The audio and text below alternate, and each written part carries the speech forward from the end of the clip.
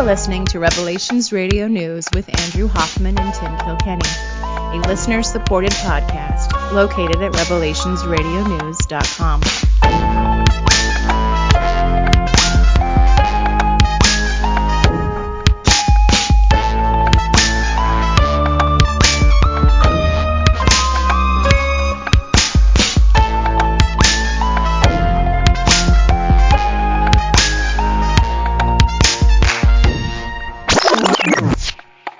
Podcasting to you from the sunny forest of Meadowdale, Washington, where I, for one, am happy to not be in the People's Republic of Scandinavia with the great Peter Pan, Prime Minister. I am one of your hosts, and my name is Tim Kilkenny.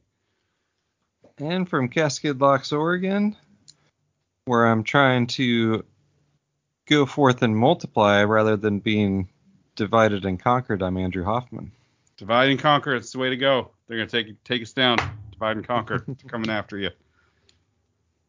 So, I want to say hello to my cousin up there in Vancouver. He's the one that clued me into the real name of our of the Prime Minister up there, Peter Pan, as they're calling him. So, hopefully, some real tyranny. Just call him Mini Castro. Mini Castro, sure. Interesting things going on up there with the snap election, and I got some explanation from him, some boots on the ground report. But it looks like so from what I could tell, for those around the world who don't know this, and I don't know, Andrew, if you know this either. So they've called the snap election, and there has to be an election of all the different members of Parliament and as well as the Prime Minister. Yep. And if the Conservative Party wins a majority of the votes, at least in the Parliament, then they will get a minority. They will win the minority, which is a weird way of saying that they will then control the Parliament, but not necessarily the Prime Ministership. And it's looking like that may happen. That if they were to win the full majority, they could take over Prime Ministership and Parliament. Does that sound right to you? That's how it was explained to me. No? No, you said majority, but I think you meant plurality. Ah, sure. Okay. So okay. If there's more than two parties, which there is, and you get the most votes of the parties, I think everything you said then applies. Aha. Got it. Well, but you can take over the minority, not the majority, and by taking over Parliament and not the Prime Minister. So it's kind of like having control of the House and Senate, but not having the presidency. So is he not directly up for election? Is that what I'm hearing? I think, let's see. That is the Prime Minister then chosen by Parliament? I thought they had direct elections for. No, I think they have direct elections too, but called snap election. I thought I could explain it, but I guess I can't. Let's not get too lost in this. The Canadians are all like, "How are you so stupid that you don't understand? It's not that complicated," and no one else cares because it's Canada. So we'll just move on. So there's no winning. I think I'm right, though. I think that if they get a certain amount of the votes, they take over the minority, meaning not Parliament or not Prime Minister, but just Parliament. And if they get even more than that, they could do both. That's what I think. That's what it's been called. That's been explained to me. I might be wrong. I'm sure I can get a Scandinavian to correct us on that as we move forward. But even so, the kind of heartening news or positive news would be that even in Ontario, which is kind of the California of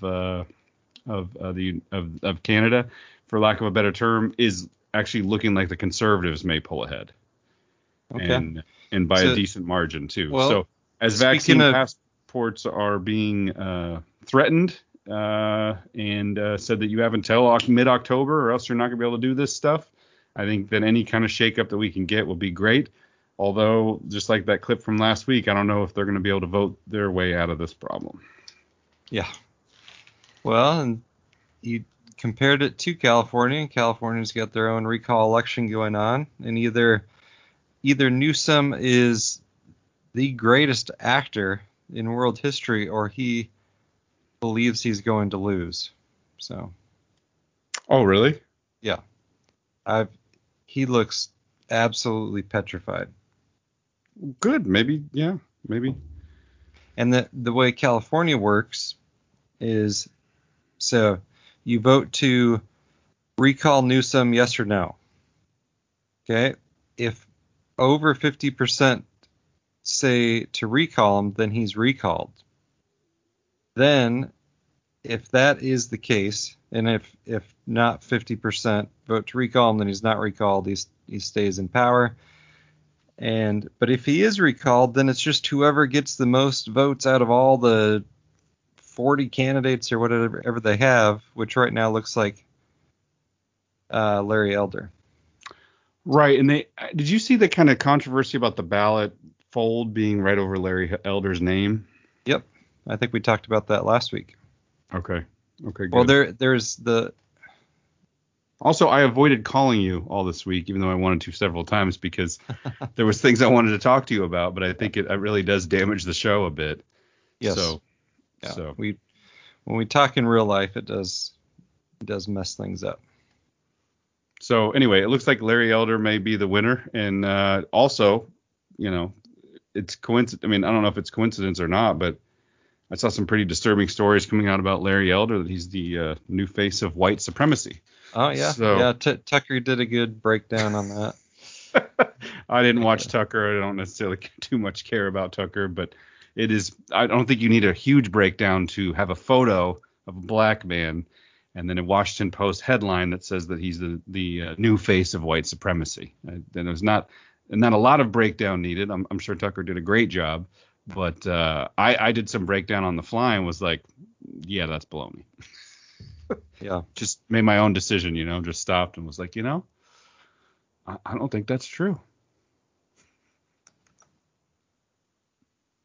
So,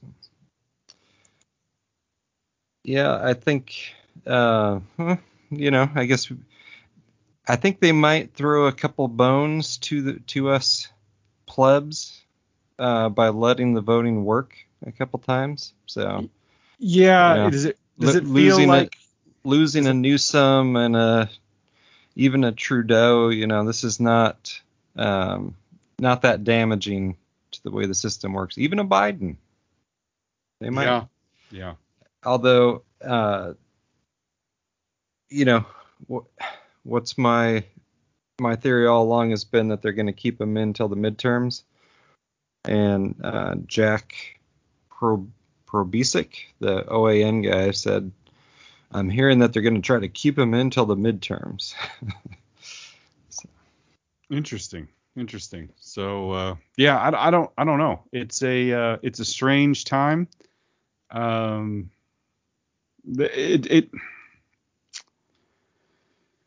I've been frustrated this last week, man. I mean, I'll level with the listeners. I don't know that I'm in the best mood or the most excited to talk about this stuff. The propaganda has been getting to me for sure. The confusion on all sides and just the mass propaganda and we've had people in our actual lives say, maybe we can't hang out, not vaccinated, maybe we can't hang out. And that's something. that really is something, and I think it is just makes it a little bit scary. So yeah, I know that my conviction, so to speak, has not changed. My plans for the future may, but my conviction certainly hasn't changed. I didn't overnight get this, even though I became a little bit frustrated with things. I didn't overnight give up and say, I'm going to go take the vaccine. Didn't overnight give up and say, the government was right. I didn't overnight give up and say, Jesus can't even save us at this point. As a matter of fact, one of my more inspiring speeches, came out recently with James Corbett. I said that, gosh, it was 2 months ago or almost 2 full months ago that he asked me about having kids, and then the Solutions Watch episode came out, and I was motivated even by the whole video, including myself. I was like, oh yeah, that's me from 2 months ago. I was more motivated than I am right now. That's what I believe. I should just listen to myself more. No, I'm just kidding. Yeah. But I think, yes. So Go Forth and Multiply came out, the Solutions Watch, and yes, your part was excellent. I thought James's conclusion at the end of the video was excellent, and the whole thing was great. I really enjoyed it, and I was not a part of it. That was my own fault, but I thought it was really good. Everyone should check that out. So. Yeah, for sure. And we'll put a link in the show notes, as though most of our listeners don't already subscribe to James Corbett anyway. And I think it was good. I hope it gets out there. And I looked at some of the comments, and there was still just a lot of people just like, well, it's a terrible time to bring a kid into the world right now. And a lot of people, but that was like half the comments, maybe a little less than half. The other half were like, great video, and then I don't know, there was another. Even of the great video crowd, there was about another percentage of them that were like, I'm not crying, you're crying. I don't cry during podcasts. Because the end was really touching with James reading to his son. Yeah. From 2013. Yeah. Just in light of everything that's happened since, and then him reading it again, hearing it again, it's like, okay. Which that was powerful for me the first time around too in 2013, and then also this time, because that's our firstborn children were born like within a month of each other. So that's right. My daughter was born almost basically days away from when his son was born. So very cool. Very, very cool. Yeah. So I guess we'll just hop into it. I got a lot of stuff to go over. I'm sure you have a lot of stuff to go over, and let's just.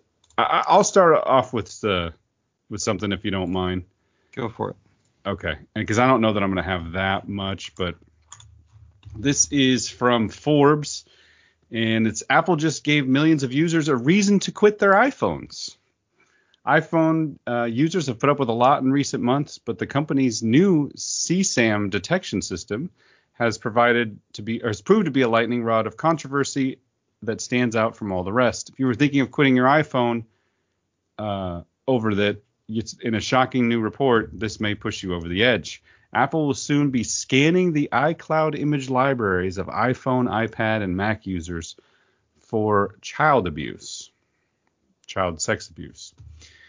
In a new editorial published by the Washington Post, a pair of researchers who spent several years developing CSAM's child sexual abuse material detection system, similar to the Apple plans to install on its users' iPhones, iPads, and Macs next month, have delivered an unequivocal warning: it's dangerous. We wrote the only peer-reviewed publication on how to build a system like Apple's, and we've concluded the technology is dangerous. State Jonathan Meyer, Ananayu Kolshrestha, and the two Princeton academics behind the research. Our system could be easily repurposed for surveillance and censorship. The design wasn't restricted to a specific category of content. A service could simply swap in any content matching database, and the person using that system would be none the wiser. This has been the predominant fear regarding Apple's CSAM initiative. The goal of the technology to reduce child abuse is indisputably important, but the potential damage that could come from hackers and governments manipulating a system designed to search your iCloud photos and report abusive content is clear to all. China is Apple's second largest market, with probably hundreds of millions of devices. What stops the Chinese government from demanding Apple scan those for pro-democracy materials? Asked the researchers. And critics have plenty of ammunition from there. Earlier this year, Apple was accused of compromising on censorship and surveillance in China after agreeing to move the personal data of its Chinese customers to the servers of a state-owned Chinese firm. Apple also states that it provided customer data to the U.S. government almost 4,000 times last year. iCloud stores photos from iPhones, blah, blah, blah, blah. We spotted the shortcoming, Mayer and Kolshrestha explain. The content matching process could have false positives, and malicious users could game the system to subject innocent users to scrutiny. And recent history doesn't bode well. Last month, revelations about the Pegasus project exposed a global business which had successfully hacked iPhones for years and sold their technology to foreign governments for surveillance of anti-regime activists, journalists, and political leaders from rival nations. With access to Apple technology designed to scan and flag the iCloud photos of a billion iPhone users, this could go a lot further. Prior to Mayor... Tim? Yep. I have a solution. Yes. Don't use an iPhone. Yeah. Yeah. It's not that easy, Andrew. Guy who uses a Google phone. I know. Well, and I think this story is important, and I think also the percentage story of users in the United States on iPhone percent. It's a lot of people. No, and it's also noteworthy. I know that it's hilarious to just laugh and say don't use it. I think it's at least worth documenting the fact that the company that has screamed over and over again that they're the privacy minded ones. I think it's an important watermark to note, a way marker on this path to note that now not only are we privacy oriented, but we're also scanning for child porn. We're scanning your photos. There's a couple different takes on this. It's not quite as easy as use a 2009 S2 Galaxy or whatever it is that you use over there. Letting Google. I don't even know what I have. I don't even think, but you're basically just letting Google see all of your stuff, right? Which is not any better. No, but here's so there's different ways that we can actually start looking at this. One of them, the very first one, and I think the easiest thing, is they're only going to be able to do it iCloud at the moment, and that's what they're claiming. They're going to be able to do it iCloud, at the iCloud level. And if you remember way back, do you remember the big hack? And when was that? All the different actors and all their nude photos were hacked. Different actresses. Yes. Do you remember? Yeah. Yep. So when that happened, that was iCloud stuff. Yeah, iCloud, exactly. So iCloud is the weak spot. iCloud is where the surveillance is going to happen. So if you start backing up your photos to a different place and stop backing up your phone to that place, you back it up physically. That's one short-term solution moving forward until you can figure out what to do next.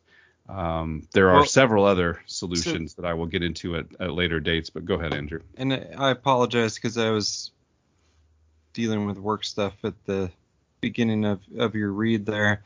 But there was a university that developed the same technology, okay? Mm-hmm. And they said, oh no,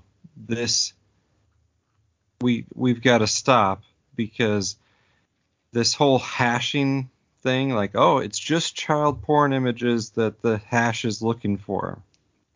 Well, there's no way to keep it there.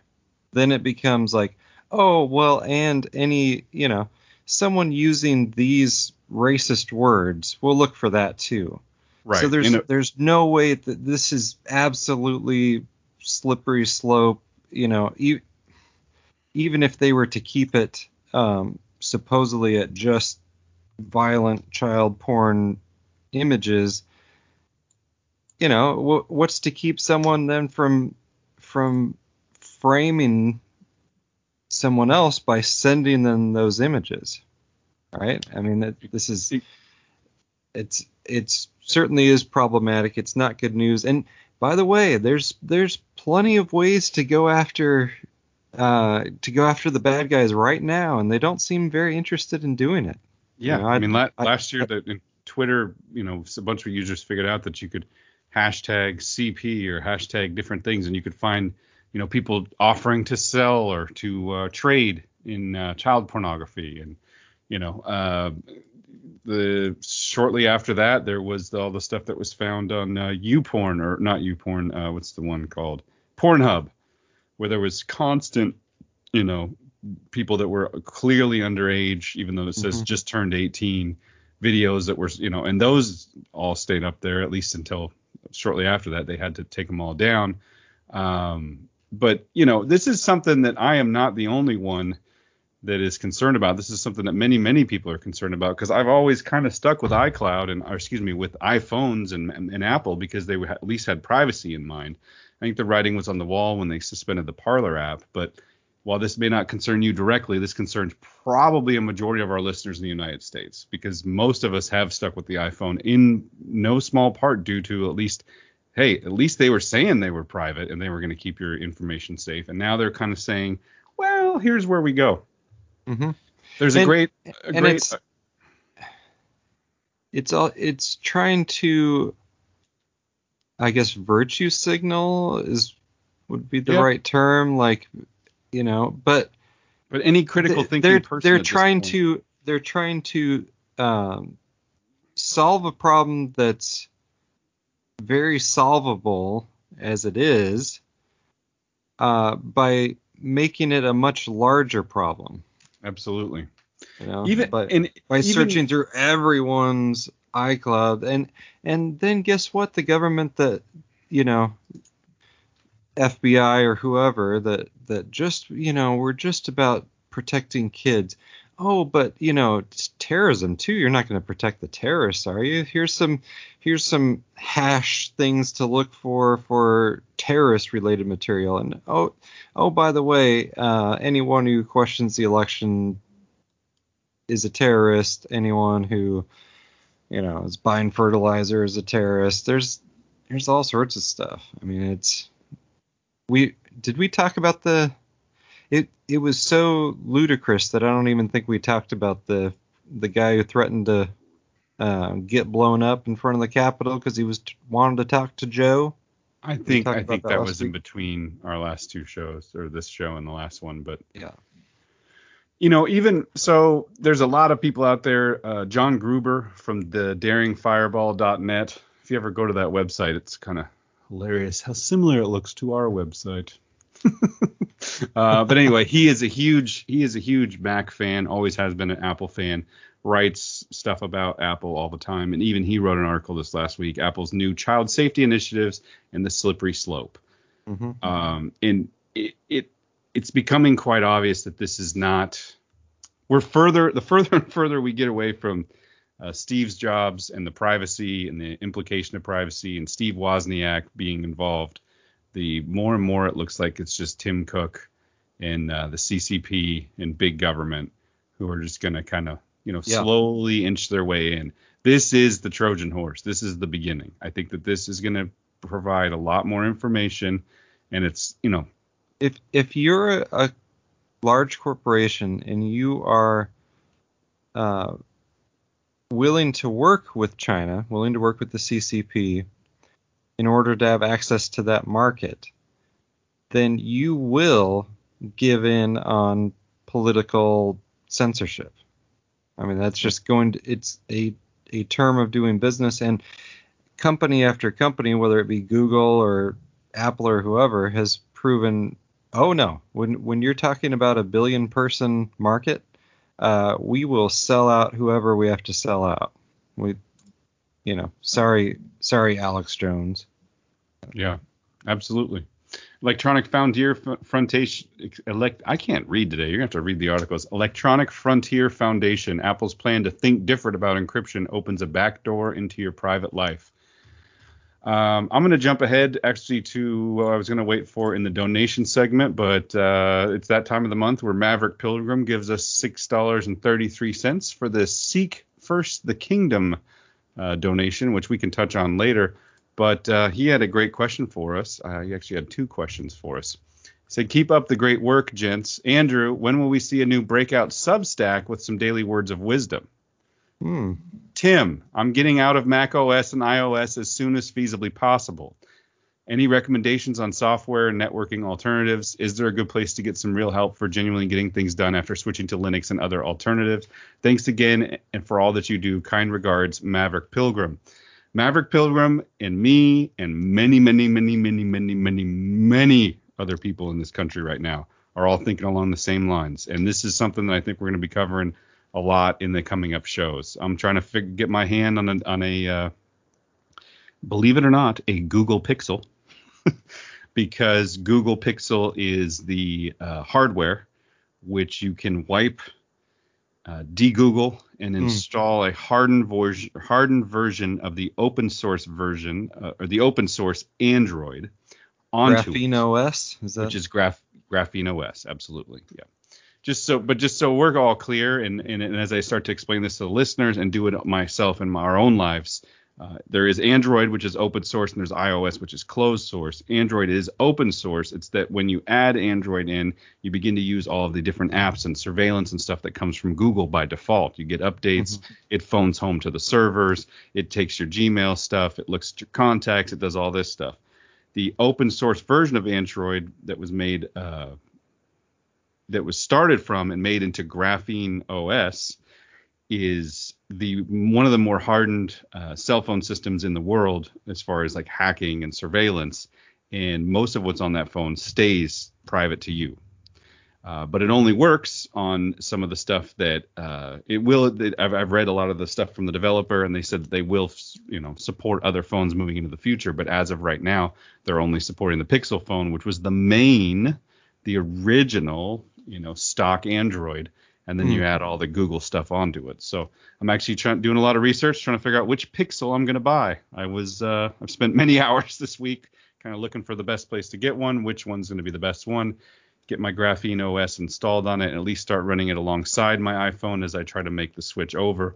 And as we spoke about last week or 2 weeks ago in the intro to the show, I was excited about Elementary OS and the release of Odin, which, Andrew, do you remember years and years and years ago when that was actually that was the DNA of our show? I was taking old computers and installing Linux on them and sending them out to listeners. We sent one to Hawaii. I think you were running Elementary OS at your house for a while on your computer. Yeah.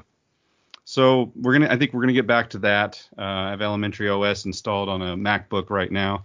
Everything seemed to be working good, and then there was an update, and I lost Wi-Fi. These are the these are the fun things. But to be quite honest, I think it's one of the things that we're gonna have to learn to accept and work with, because paying a little bit more for Apple because everything just works and you don't have to worry about it, maybe not really an option anymore.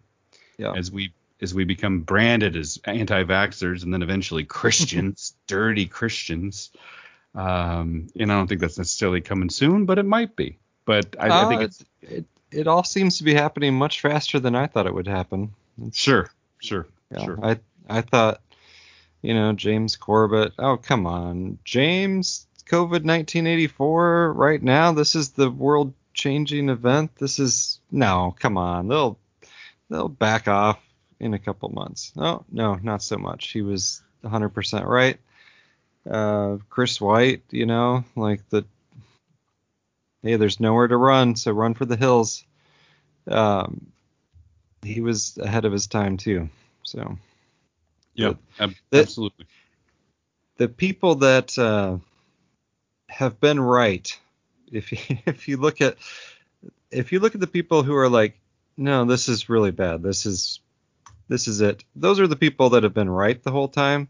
And then the people who are like, no, come on, quit overreacting, it's no big deal. They're the people that, a year and a half ago were like, oh, this is no big deal. It'll be done by Easter. What's the frog in the pot approach, right? Yeah. Just slowly boil them up until they don't even know it. So anyway, this will be a part of our show moving forward. I'm using Elementary OS now. I may move back to Ubuntu. We'll see kind of where that goes. But I am looking for a phone to get Graphene OS onto it. I'll let everybody know when I make the switch from iPhone. But the writing's on the wall. This is the direction of big tech, and we have to move away from that. And we have to start kind of looking at what we can do, with podcasting 2.0 and things like this. It's time to really start thinking about, okay, what if these tools aren't available to us? Don't be caught, don't be caught like red-handed or caught unaware, where you wait until all of a sudden one day the services that you like or the stuff that you want is gone, suspended, or you can't use it, or there's restrictions on it. And you have to then play catch up and figure out what direction you want to go. Let's start kind of doing this stuff now. So. Yeah, I need a new podcast listening device. My iPod Classic, it's down to one channel that works most of the time. I only get audio in one ear. And it, even that goes in and out sometimes. So it's kind of on its last legs. It has been, I have had it since 2009, 5 or so, but Mm-hmm. but it's nice and it's not connected to the internet. You just plug it into the computer when I'm home, and then I've got hours and hours of podcast listening ability. You know, you might benefit from one of those the touchscreen iPods, in that it does connect to the internet and then it downloads the apps directly. But if you only downloaded one podcast, you like deleted every other app on there, Mm-hmm. and then just downloaded your podcasting app and that's it, and then turned the Wi-Fi on when you wanted to use it and turned it off when you didn't, I don't see why that would be an issue. That would be a benefit. Yeah, that'd be good. Might be an interesting way to go. Or you just get an old Pixel phone, install the old Graphene OS on it, and you're already operating on a form of Android now, so it wouldn't be that big of a change for you. Yeah. Then you can get a podcasting 2.0 app onto your Graphene OS. So anyway, I'll let you take it over from here, but I just wanted to get that out because that's what a lot of my brain power has been on, is just kind of starting to figure out, okay, if this is what we're going to start doing, I don't know that I really want to be a part of this anymore. So I'm going to try and figure out other ways to make it work. Yeah. Well, one thing we talked about last week in regards to a different question, and I guess I didn't answer the Maverick Pilgrim's question. I had not really thought about doing a Substack, but I am trying to start doing more with the Neva space that I put stories for the show into. And so you can go to revelationsradionews.com and click on Andrew's links, and it opens up that same page that I created, and it has both links to the stories and kind of my comments on them. And I will try to expand kind of my writing about why I chose that story, why I think it's important, if people find that valuable. So if we get, and I'm not expecting hundreds of responses, but maybe one person that's like, yeah, I checked that out and it's cool, please put work into it, then I'm happy to put more work into that. So. For sure. And let's really get some feedback for Andrew, because I'm thinking it could be a blog on our website that he could write. It could actually just be right on Revelations Radio News under a blog section, and it could possibly be part of a newsletter that we could send out too. So Andrew doesn't want to put in all the extra work if it's not going to be something that's helpful to people. I've been encouraging him to do it because I think it would be. But let's at least get some feedback to him and let him know that you think it would be worth it. Yeah. So this next story, my typical news source, Slate. Spike Lee has fallen down the 9/11 truther rabbit hole. Okay. On Monday, the New York Times reported that he fell. I love that headline. He fell down. It's not his fault. Like, we can't be mad at Spike, but he fell down the truther rabbit hole.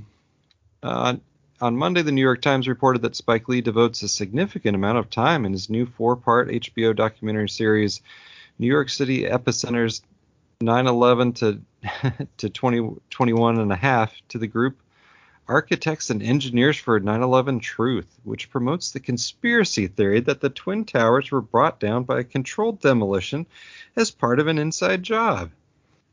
About a decade ago, I interviewed Architects and Engineers for 9/11 Truth founder Richard Gage multiple times and attended one of his events for articles in Slate and Architect magazine. Gage is responsible, just him apparently, just Richard Gage, it's all your fault, Richard, is responsible for peddling some of the most pernicious and long-running lies about the 9/11 attacks, which is why I was surprised that Lee, HBO, and Warner Media might be lending his group any amount of time. I had to see for myself to what extent Lee's documentary actually promoted Gage's fantasies, so I checked out a screener for episode 4, which is due to be released around the 20th anniversary of the 9/11 attacks. What I found was surreal and demoralizing. Lee devotes 30 minutes near the very end of his series to relitigating arguments that have been debunked 1,000 times. And a link, as if that's actually a link to debunking 9/11 truth 1,000 times. Specifically, he presents about a dozen conspiracy theorists and members of Gage's group, including Gage himself, in a back and forth with three credible scientists who investigated the 9/11 attacks and teach the controversy style format that presents the truth behind 9/11 as an open debate between two equally valid sides. In terms of conveying facts, this is a bit like presenting COVID-19 vaccine skeptics in a debate alongside Anthony Fauci. That's not the own you think it is. Or Holocaust deniers alongside the Simon Wiesenthal Center, or a clique of climate change skeptics alongside the authors of the United Nations IPCC report. I love that paragraph. Okay, anyway, so Spike Lee, possible 9/11 truther, or at least open-minded enough to present that side of it to the extent that it triggers the propagandist from Slate. So good for Richard Gage getting on that episode. So. Absolutely. That's kind of cool. I had no idea that was even a thing. Yeah. Monica Perez pointed that out. So thank you, Monica, of the Propaganda Report. So they also recently did a deep dive on the Apple phone thing. So they did. Yes. Nice. So and they pointed out some stuff that I hadn't heard elsewhere. So it was good. All right. So the big news on Monday was full approval for Pfizer. Woo! Full FDA approval. Yeah. Woo! So Pandemic's over. Pandemic's over. Yeah, no more excuses. Pandemic's over. No more excuses, people. It's FDA approved. All right. So I would say mainstream media universally reported it as full approval for the Pfizer vaccine. Am I correct in that? Yes. I did not hear any mainstream source. Just full on. So on Steve Bannon's War Room, he had Robert Malone on there.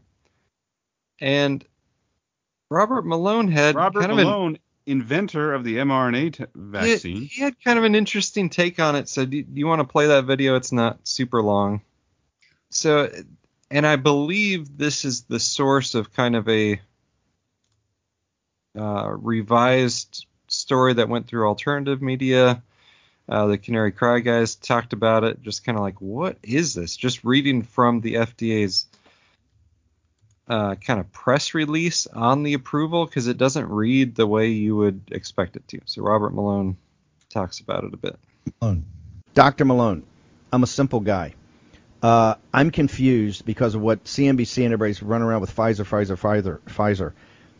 When you look at the letters the way you've broken them apart, these two letters, they've actually, and I want to go back to what you said about the data. There's really no data.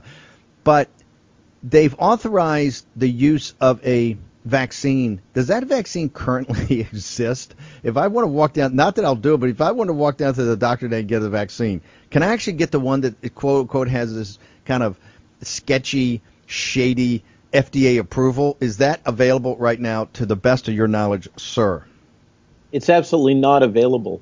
So the little trick that they've done here is they have issued two separate letters for two separate vaccines. The Pfizer vaccine, which is what is currently available, is still under emergency use authorization, and it still has the liability shield. Once again, the mainstream media has lied to you. I'm sorry to say that. I know it's a shock to this readership. But the product that's licensed is the BioNTech product, which is substantially similar but not necessarily identical. It's called Comirnaty. I think that's how it's pronounced. And it's not yet available. They haven't started manufacturing it or labeling it. And that's the one that the liability waiver will no longer apply to. So the one that's actually licensed is not yet available. And when it does become available, it will no longer have the liability shield. In the interim, The one that does have the liability shield is the Pfizer product, and that's what's currently available, and it's still under emergency use authorization. So that's no change. Okay. The press has just not done their work and figured out what's actually going on here. Fine, but that's where we have geniuses like you. I just want to make sure something's clear to the audience. And we're trying to be fair to the FDA and this whole process, this CCP virus. The emergency use authorization as it currently stands by the FDA for Pfizer does not allow its use for children under 16. Is that correct? Correct. Okay. The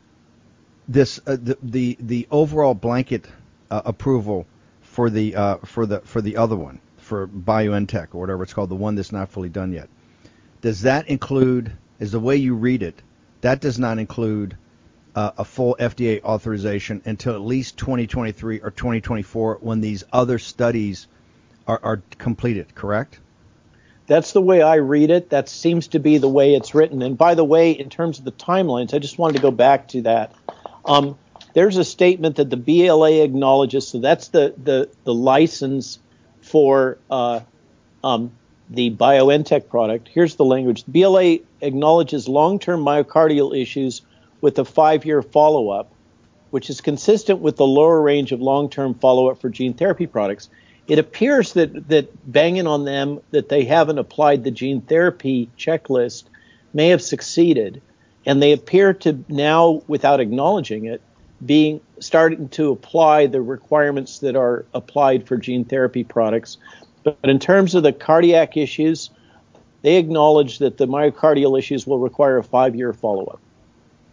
But once this is in place, can the FDA would then have to come back and issue an emergency use authorization for the second one for children, correct? That's clearly not done right now. Is that correct? I would imagine that what they will do is an emergency use authorization for the pediatric population for Pfizer. So that will keep Pfizer indemnified, because that's something that Pfizer has been seeking in all of their worldwide contracts with other governments, is full indemnification. They will not sell you vaccine unless you waive liability if you're a government, head of state or whatever. So that's the Pfizer position, is we don't want to own the liability here. And, you know, that raises the question, what is it they're so scared about? If these are fully safe vaccines, why does Pfizer believe that it has to have liability protection? Okay. I didn't know that, man. So that's yeah, I didn't know that. I think I was busy at work that day. I've been dealing with some other stuff around the house here. And I saw the tweets. I saw the, are you scared yet? I saw the, oh my gosh, it's the end of the pandemic. I just assumed that this crazy vaccine with let's check the numbers now. The deaths and VAERS are reaching over 12,000, that was full approved. I actually didn't know that they pulled this fast one either. Yeah. And all right. So John Rappaport does a breakdown of this. Did the FDA really approve the Pfizer COVID vaccine? Wait, what? So John Rappaport, what's his blog called? NoMoreFakeNews.com. So the pressure is building. Take the vaccine. Many people are looking for a successful way to refuse the COVID vaccine in situations where the shots are mandated. I fully support such efforts.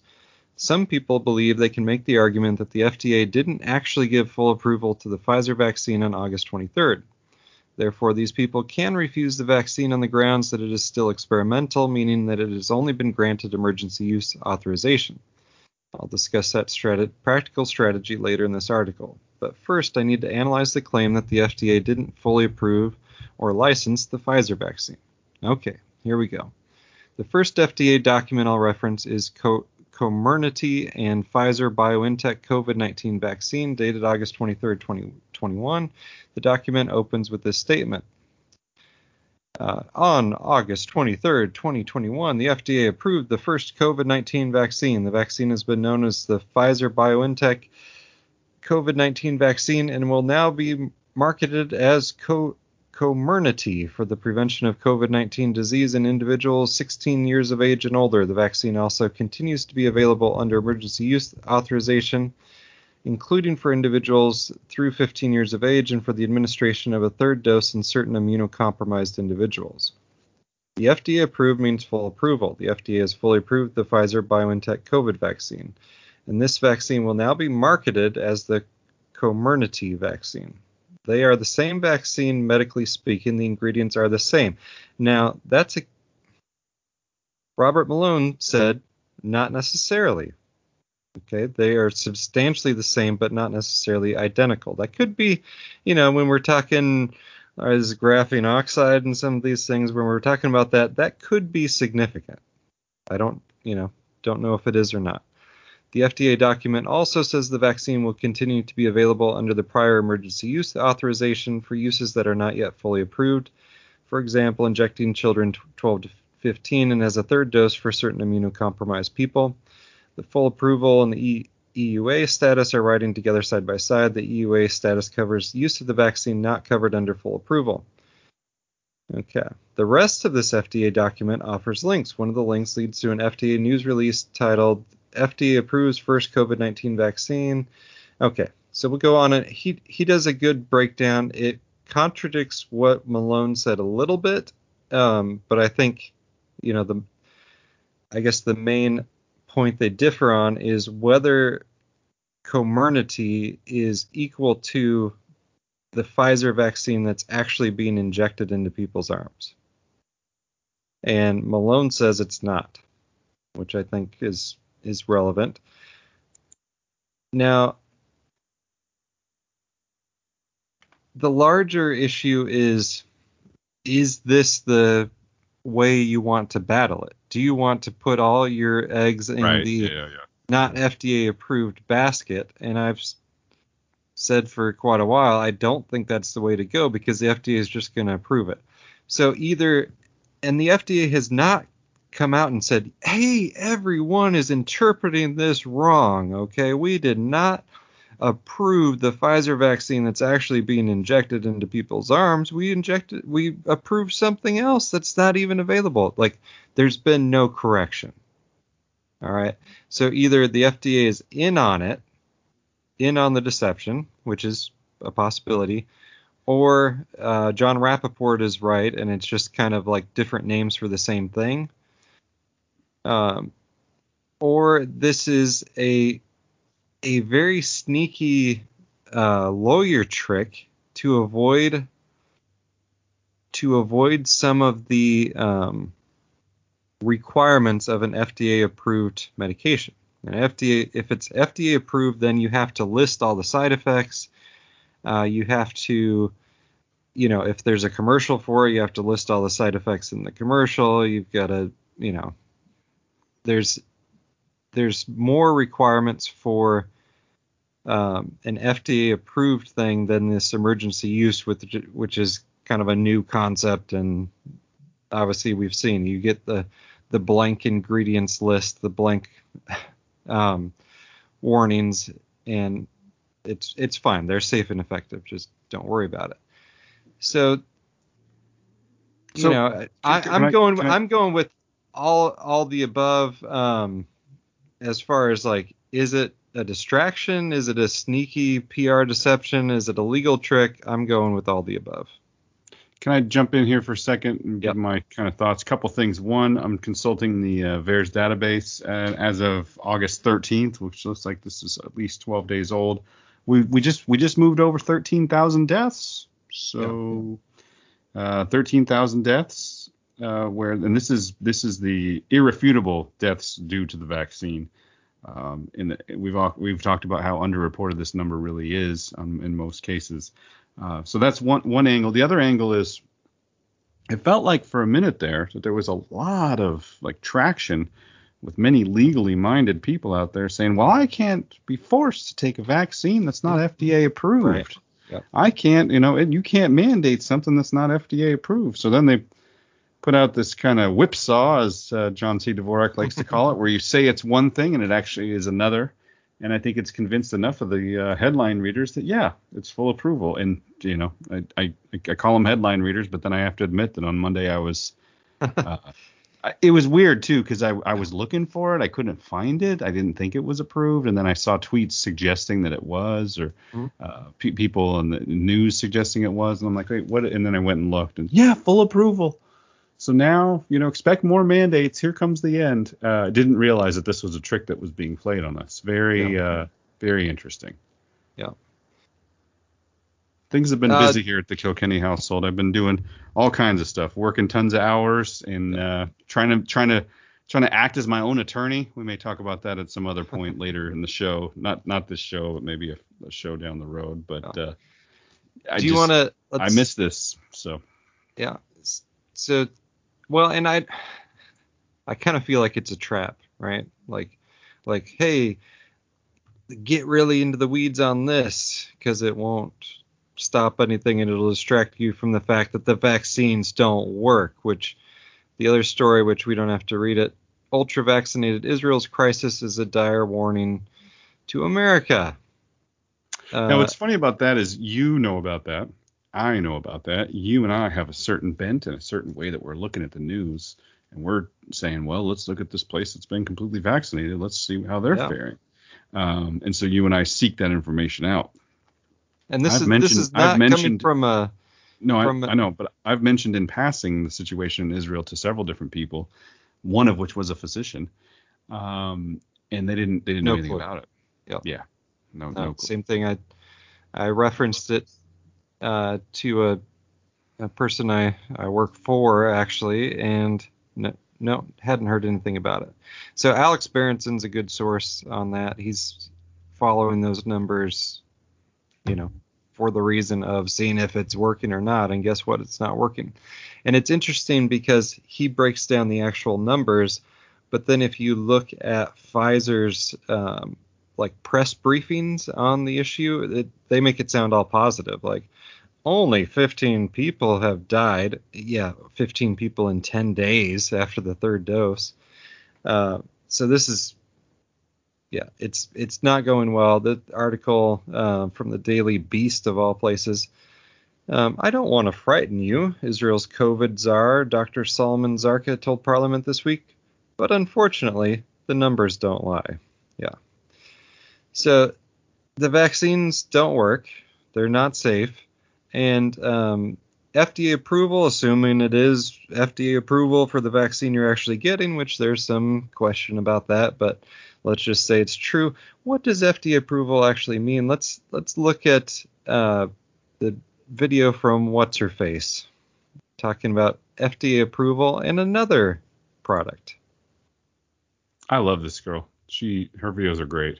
It finally happened. The FDA approved the Pfizer vaccine. Praise the Lord. You'd think this was a bad day for Team Medical Freedom, but I personally couldn't be happier. Because ever since I was a young girl, it's been my dream to expose the shady deeds of the FDA and the CDC. Yeah, so I was a weird kid, so what? And this move just added the FDA to the long list of government agencies that will have zero credibility by the time this spiritual war expires. And it couldn't come at a better time. Just as the news is circulating that the vaccines have been an epic failure, just as we're seeing identical viral loads in the vaccinated and the unvaccinated, just as we're rolling out a third useless dose of the vaccine to the masses. So let's break down the corruption in the FDA real quick. Firstly, did you know that the FDA used to be an entirely taxpayer-funded entity, but now 75% of their budget for drug regulation comes directly from pharmaceutical companies? That's right, the FDA is funded by the manufacturers it regulates. They do not work for you. They work for pharma. Pre-COVID, this would be a conflict of interest, but in 2021's idiocracy, this is just called the scientific method. Secondly, I wouldn't be so fast to assume that just because the vaccine is FDA approved, that it's safe. To demonstrate what I mean by this, I'd like to tell you a story covered by the Los Angeles Times about a little drug called Rizulin. As I tell you this story, I invite you to replace the word Rizulin with COVID-19 vaccine because I'm sure you'll find the parallels uncanny. The rise and fall of the killer drug Rizulin. The suffering persisted for more than 2 years. Initially, there were 4 known victims, then 21, then 33, finally 63 confirmed fatalities. All the while, federal authorities watched, waited, and hoped the deaths would stop. It was not until a disparate collection of physicians inside the U.S. Food and Drug Administration waged a remarkable revolt that the agency was forced to reverse course. These physicians were dubbed the termites. Yeah, you heard that correctly. The people within the FDA who prioritized the health and safety of U.S. citizens over the profits of pharma were called termites. How the termites prevailed in toppling Rizulin, a blockbuster diabetes drug that generated $2.1 billion in sales, illuminates one of the most important reversals in FDA history. A reconstruction of Rizulin's rise and fall shows that senior government officials repeatedly played down the drug's propensity to cause liver failure and death. Before it was withdrawn on March 21st, the FDA assured doctors and patients that Rizulin's potential benefits in lowering blood sugar levels outweighed its grave risks. Sound familiar? The assignment of vetting Rizulin's safety and effectiveness initially fell to Dr. John L. Guiriguian, a veteran FDA medical officer. Guiriguian emphasized that Rizulin offered very little significant therapeutic advantage. By the fall of 1996, Guiriguian concluded that Rizulin was unfit for approval and warned of its potential harm to both the liver and the heart. So did the FDA take Guiriguian's analysis into account and stop all production of Rizulin? Of course not. Instead, they threatened to fire him. Guiriguian came under fire from the manufacturers of Rizulin, Warner and Lambert, who contacted the FDA to complain about Guiriguian's use of intemperate language. Effective November 4th, 1996, Lumpkin ordered Guiriguian removed from the evaluation of Rizulin and any further dealings with Warner Lambert. These actions sent an early and enduring message within the FDA. Challenging Rizulin was not without risk to one's career. So are the doctors and scientists who are speaking out against the COVID-19 vaccine really spreading misinformation? Or are they being silenced by their friends at Big Pharma? An estimated 430 or more Rizulin patients had suffered liver failure. Patients incurred 1,200 times more risk of liver failure by taking Rizulin. One of every 1,800 Rizulin patients could be expected to suffer liver failure, a far cry from the 1 in 100,000 risk espoused by the Warner-Lambert spokesman. Because adverse events from prescription drugs are reported voluntarily, typically by doctors and hospitals, Rizulin's estimated toll is perhaps 10 times higher, experts say. Sounds an awful lot like the VAERS reporting system, which is estimated to cover a mere 1% of all vaccine injuries. The FDA is obligated under federal law to ensure that new and existing prescription drugs are safe and effective for their intended use. But the FDA was hardly renouncing Rizulin. In addition to keeping the drug on the market, the agency approved Warner Lambert's request for a new recommended use of Rizulin in combination with 2 other popular blood sugar lowering pills. So not only did the FDA refuse to take the drug off the market after it was found to cause liver failure, they approved it for another use. For those of you who keep saying that we're moving the goalposts because our argument was once that it was not FDA approved and now that it is, we no longer have an excuse not to take it, we were never arguing that the FDA was the be-all end-all of food and drug regulators. We were pointing out the fact that not even the blatantly corrupt FDA was willing to approve your lethal injection. Now that they've done just that after sweeping thousands upon thousands of deaths and injuries under the rug, they've only solidified our suspicion that the evil within them might be even worse than we originally thought. So why are we seeing this approval now? Because this will pave the way for vaccine mandates in colleges, hospitals, corporations, and local governments. Meaning the people who are celebrating this news are looking forward to the day that you're banished from society. They're anticipating the day that you're fired, turned away from essential services, dehumanized, and eventually starved out. I thought she nailed it. She usually does. She's awesome.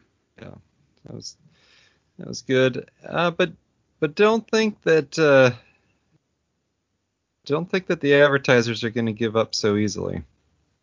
So this next article, this comes from FinTechology. Have you ever heard of that? I have not. I mean, I usually read it on, first thing in the morning, but FinTechology. There you go. Yeah. So how to sell the vaccine to the unvaccinated, according to 6 advertising executives who are pros at persuasion. The question of how to deal with the millions of Americans who have chosen not to get vaccinated against COVID-19 is often framed in the starkest terms. Option 1, use vaccine mandates to force shots into their unwilling arms. Option 2, give up on the possibility of returning to normal life anytime soon. Oh, yeah, there you go. But there's the third option, advertising.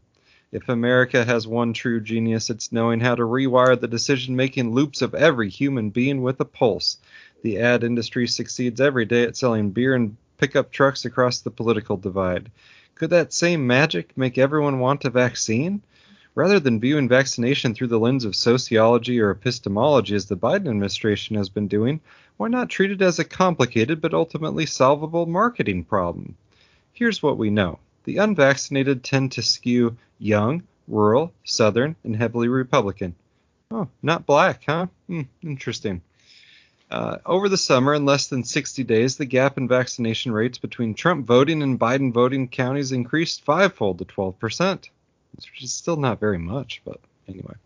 Even as the White House continues to send Dr. Anthony Fauci out to do TikTok interviews with Gen Z influencers, the data suggests it may be time to switch gears. What worked to get the first 70% of Americans vaccinated isn't going to persuade the remaining 30%. What would a new approach look like?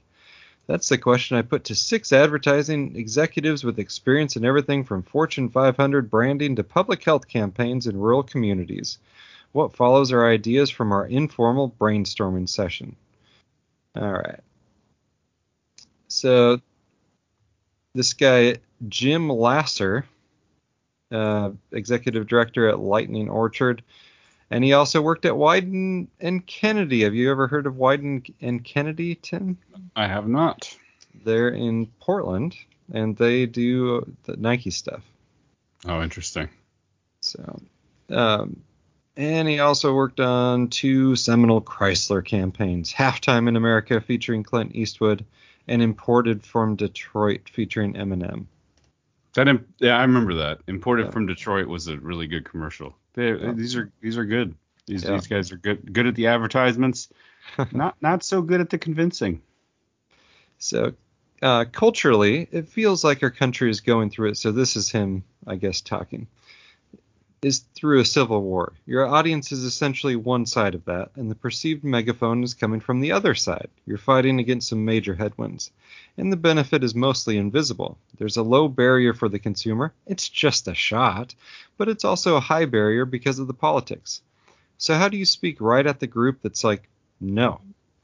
What would appeal to them? How can I frame this issue in a way that wouldn't try to persuade them with numbers and charts and science? Yeah. They're doing too much charts and science, that's for sure. I would try to use humor to disarm them. Puns are nice. It's such a low bar, and they can get sticky in your mind. I was thinking about arms and injections in your arms and Second Amendment arms being a really important freedom in some of these states. What if you had Sean Hannity with a bare arm saying, it's right to bear arms, kill COVID?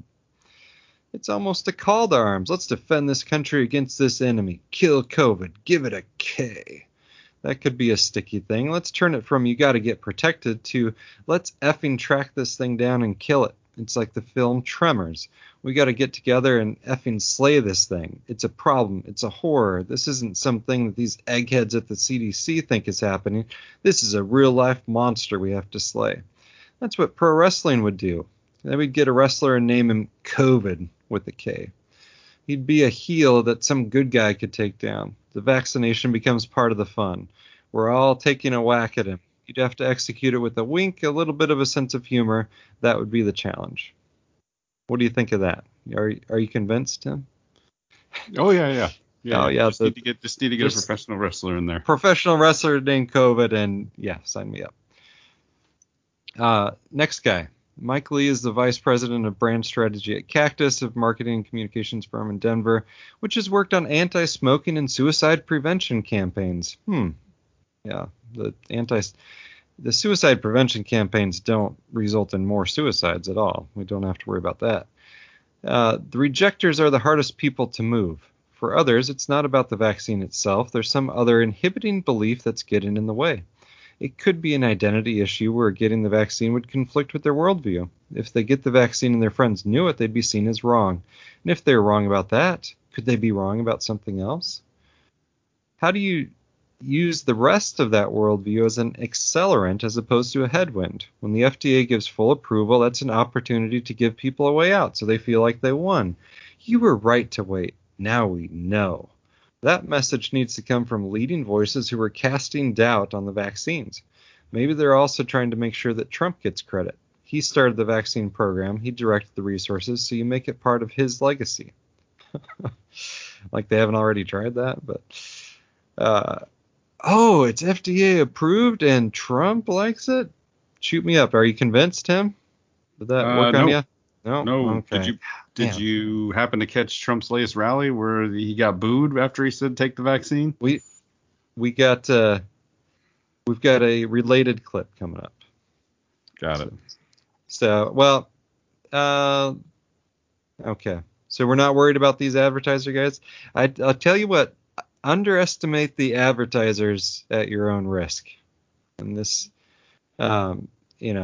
especially like Pfizer level, these guys are no joke. But it seems stupid, right? When it's put into writing as far as here's how you convince them. It's like no one would be convinced by that, but yes, people get convinced by advertising every day. So the great part about advertising is no one thinks they're susceptible to it. Yeah. So knowing what you don't know. Let's see. Okay. Our creative director made a joke that a lot of advertising aimed at people in this demographic is for vape pens or a new flavor of Mountain Dew. We were joking around about making the vaccine an ingredient in Bud Light or putting it in a vape pen. That kind of joke is not funny to me, but hilarious. We'll just sneak the vaccine into people without them knowing they're getting it. That's bro. If we could just put the vaccine in the water or something. Oof, so good. That's where we already put the SSRIs. So if we could get the vaccine in there, that'd be the deal. That would be the deal. So good. So then they've got the World War II style vaccine ad drawing on several techniques, and it's got a lady. Of course, it's a lady. With her doing an arm flex, but with a Band-Aid on her shoulder where she got the shot, and wearing a mask, and it says "To Victory." There you go. Rosie the Riveter. Rosie the Riveter Part 2, but she's multi-culty. She's not just a whitey. Very, very 2021 there. And then they talk about local story, angle, and serving your country. So anyway, I thought that was an interesting article from the perspective of enemy propaganda. And now, let's, believe it or not, they still haven't convinced everyone. Let's play this clip, this British kid trying to explain himself for why he hasn't gotten the vaccine, even though he clearly needs it to get into pubs. You're obviously aware of the adverse vaccine reactions. Not everyone is, so you don't want to take the vaccine. What pressure have you had from friends or family? Because your particular age group have been targeted lately in terms of nightclubs, universities, going on holiday. So my auntie works for AstraZeneca, so the pressure from family, some of my family is quite great to get the vaccine. They're like, why haven't you taken the vaccine? Why haven't you taken the vaccine? You're selfish. My cousin from Cambridge has even called me a twat over it, not getting the vaccine, But I've lost friends over it as well. There are some friends though who won't take the vaccine no matter what, and that's because they've seen what it's done to people. I've got friends who are very ill and haven't been well since the day they took it and have regretted it. But I've also got friends who are like, well, if you don't take the vaccine, you're going to be killing other people. But if you can still get it when you've got the vaccine, how am I killing other people? It doesn't prevent transmission because you can still pass it on. You can still get it. So how am I killing other people? I'm not being selfish. It's my body, my choice. What's the world looking like for you? Because, for the younger generations, if this vaccine passports are taken up by the majority, what do you think the world's going to look like in a year?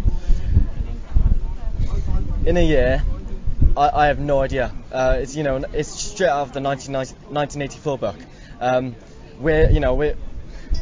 The idea that we're going to have to get out our phones and, get up our passes, show our papers in the streets, or if we want to go into a pub, it's it's funny. It is honestly funny that people don't see where this is going. That we have to, it's about control. If you allow the government to break the law and to violate your rights because of an emergency, what's stopping them from creating an emergency to break the law? Nailed it. No agenda listener guaranteed. Oh. This tweet is misleading. Learn more about I know how it's got the work. warning on it. Yeah. Because he says, I don't know. I can't even like what was the misleading part? No, you can't like it. It went super viral, and why then can't you like this? We try to prevent a tweet like this that otherwise breaks Twitter rules from reaching more people, so we have disabled most of the ways to engage with it. If you want to talk about it, you can still quote the tweet. Got it. So I'll quote the tweet, and then I'll say, look at this. Yeah, I would say smart kid. We don't give the kids very much credit on our podcast, so this is we don't. And I want to touch base on that. It's an interesting point you bring up.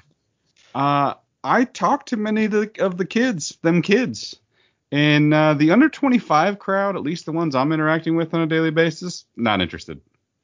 They have no interest in any of this. Yeah. And I don't know what that's going to do to the bars, the universities, all that sort of stuff. But I guess like not interested in getting the vaccine. Yes, not interested in getting the vaccine. Exactly. Like not playing. Not even a little bit. Now maybe that's just the people that tend to trickle in to work at this said dealership at this said time. But every single person under 25 comes to me like, hey, you're we're of the right mind, right? Yeah, we are. So some of the young kids are not into it, and that's good. I think that's good. That's at least hopeful. It's good, and it's somewhat miraculous. Like, where are they getting good information from? Like, they're not getting it in school. No, for sure. I'm not sure. I know one of the guys is a podcast addict. So that I think that might be where he's go getting podcasting. Yeah, I mean, for real. I think he listens to every Joe Rogan as well as several other different kinds of podcasts. So I think he's that's where he's getting it. I don't know where some of these other kids are getting it from, but it's always good. Interesting. So we don't have time to play it, but I've got another one in there. If you click on the show links, LA fire captain refuses the vaccine in epic speech. And, it's like 15 minutes, and the guy, you can tell, and he's just like, kind of like an old-fashioned American, been a firefighter 30 years, and he talks about, I don't recognize our country, I don't recognize our city, I don't recognize our fire department. It's like, he just feels betrayed by everyone from his union, all the way up the line. And amen. This guy, you look at him and he's like a big burly firefighter guy. Like, this is, when you think of a firefighter, this is the guy you think of. And it's like, really, we're just gonna throw these people out and it's all gonna work out okay somehow? And I don't know. This is the type of guy that they want to push over the edge. If they can get a violent reaction out of someone like this, then it's full open season on patriotic Americans equals Taliban. If we're gonna go down this road, so let's take a couple different views of this. Is collapse the plan? Obviously. Is collapse the plan soon with the vaccine passports and knowing a lot of people aren't going to comply? Is that just leading to hastening the collapse? Well, they seem to be trying to chase out the people who would be problematic from the military, from police, from fire departments, from hospitals, healthcare workers. The imminent collapse that I don't see how we get around is like nursing home care center stuff. Like, if the Biden administration really cuts off Medicare and Medicaid funding to those places, they'll have, 100 patients and we'll have like 5 on private pay. Almost all their revenue is coming from the government. So, but then if you mandate it for those employees, these are not, it's not like the doctor who's got $200,000 of student loans and is going to do it, and believes in vaccines anyway. You're talking about some CNA making $15 an hour, it varies, but not making a ton of money that can make the same amount of money going and working somewhere else if they don't want the vaccine. And you're going to take a staffing shortage. We've heard from actually several listeners who are in the healthcare field. They're already short-staffed, and you're going to end up like with what happened kind of in the initial panic and lockdown stage of COVID, where people just stopped showing up to work, and you've got someone laying in bed, incapacitated, with no one checking on them for days at a time. Like, it's horrific. And the idea that is better than having someone unvaccinated showing up to work, clearly it is crazy, and that's not the real agenda. The real agenda is causing collapse, causing death, causing destruction. Yeah, unfortunately, I think that is the direction that we're going. And one of the things that worries me is the financial collapse, because I think it's coming. Mm-hmm. Hopefully it's not soon, but there's no way around it. I think that every day, by the way, that crazy document that surfaced in Canada that said this is going to be the way things are going to progress for the next 2 years, and then it was it's been debunked, and oh no, that's not true. And with the camps and everything. That's not and we're building camps, but those aren't those camps. Those aren't not just the camps, but this was released. It was a document that came out late last year where they said, oh, here's what's going to happen next, 2021. There's going to be another variant. Yeah, it's going to be even more deadlier than the first. There's going to be vaccine passports. There's going to be global monetary collapse, and there's going to be a great reset of debt. And once the debt reset happens, then you can sign away a lot of your rights or privileges, but you get a free place to live, and then you have to take the vaccine. That everybody said that's baloney. It's looking more and more true every day. Mm-hmm. Yeah, show me the part that's not happening or on its way. Yeah. Absolutely. Yeah. So I think we just got. They've got. We've talked about the stock market bubbles. It's absolute insanity. They're what is it? 1/3 of the dollars, digital, of course, that are out there have been created in the last year, something like that. Yep. I mean, it is the definition of unsustainable, and it can be blown up at any time. I mean, you've got 20% or 20% of mortgages not being paid, or being paid by the government. Like it's something that the rug could be pulled out at any time, or something else. It might not even be intentional, whatever starts it. It's all coming down sooner or later. Yeah. I think, GameStop or AMC or some sort of short squeeze, something like that could actually even start it. Then they blame it on and then they blame it on Redditors. Yep. Yeah. Blame it on the people who bought all the stock in this that was clearly shorted to try and sink a hedge fund while they were at it. I think that's definitely a possibility. Another possibility I mentioned to you via text this last week, and I think it's very true. I think, we talked about this last year when the PPP money started rolling out. It started to put things in perspective. This is why they had to mandate masks. This is why they had to do what they were told, because they got this PPP money now.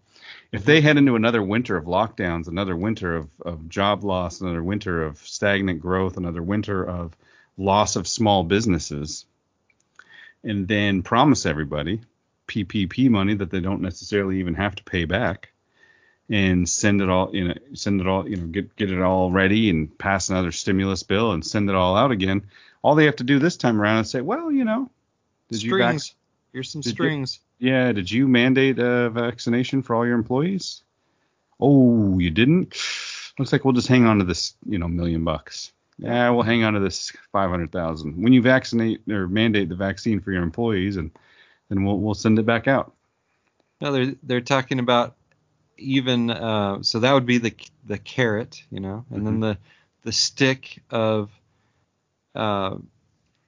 taxing employees, taxing the company extra for unvaccinated employees, and that's how some of the mandates are trying to be enforced in Oregon too. Kate Brown says, well, if your school employs an unvaccinated person, that's a $500 I forget what it is, $500 a week or day fine, or just something ridiculous that would wipe out, a small Christian school or any school.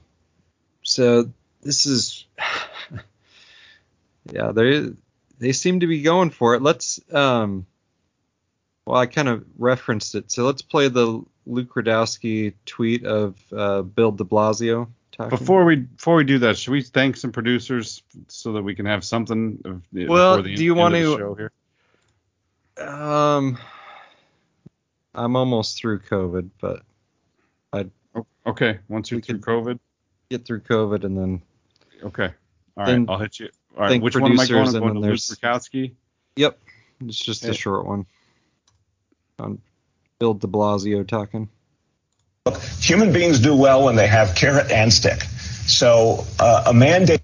Oh my gosh. It's just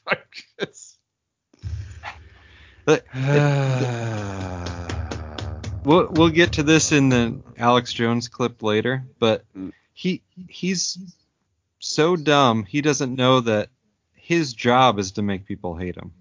Like, he thinks he's getting all this power and stuff. It's like, no, you're there for the New World Order to absorb the hate of the people that you are being a petty tyrant over. That's your job. There's a longtime listener to this show who works at a very prestigious school in New York City. And I emailed him last year to ask him how things were going. He may actually still be listening to the show. If you are, I'm nodding my hat, tipping my hat to you, Bob, and asked him how things were going. He emailed me back and sent me a link to a picture of Bill de Blasio dancing by himself in Times Square with his wife. And his wife was wearing New Year's Eve. Yeah. Yeah. Did I say, yeah, New Year's Eve? Yeah. And it was either his wife or he was wearing a gigantic caricature-like mask with the good old pedophile symbol all over it. Did you notice that? Yeah, and they were dancing alone because they had banished anyone else from New Year's Eve celebrations, but were enjoying it themselves. Yeah. This guy. And this is also the guy that Joe Rogan and Evan Hafer destroyed a couple weeks ago on the podcast, talking about how stupid he is. So. Well, he is. Yeah, he hasn't figured out that he's out there to get people to hate him. That's his job. Look, human beings do well when they have carrot and stick. So a mandate helps people to realize it's time. FDA final approval on Pfizer said it's time. Now, the Biden administration could do something else that would really help us all move forward. Speed the approval of the vaccine for the 5 to 11-year-olds. It's time for that. Look, if we can get that last piece done, because right now we can vaccinate kids 12 and up, and we're having a lot of success in New York City getting that done. But we need that last piece, and we need every child in America back in school. So I know Joe Biden cares, to his great credit. I know the team's working nonstop, but they've got to make this a central priority. Get that vaccine ready for the 5 to 11-year-olds. And then there's not even a question anymore about our schools. Everyone in the school building at that point could be vaccinated, should be vaccinated. We just talk. Look. Man, when he's given that, the visual of it, even the MSNBC guy has his head tilted and is kind of biting his lip like, are you serious? So creepy. Yeah. Shocking that someone like that would have a pedophile symbol proudly displayed, huh? Yeah. He just really wants the kids get the vaccine ready for the kids. I just want to protect the kids. That's why I need to look at all the All the photos on your phone. Just want to protect the kids. Yeah, it's to protect the kids. It's not like we could be arresting thousands of child predators today as if there's not evidence everywhere. No, we'll just go after everyone. Everyone's a suspect. Just need to look at your phone. Just let us see your phone. So we'll skip Tony Blair.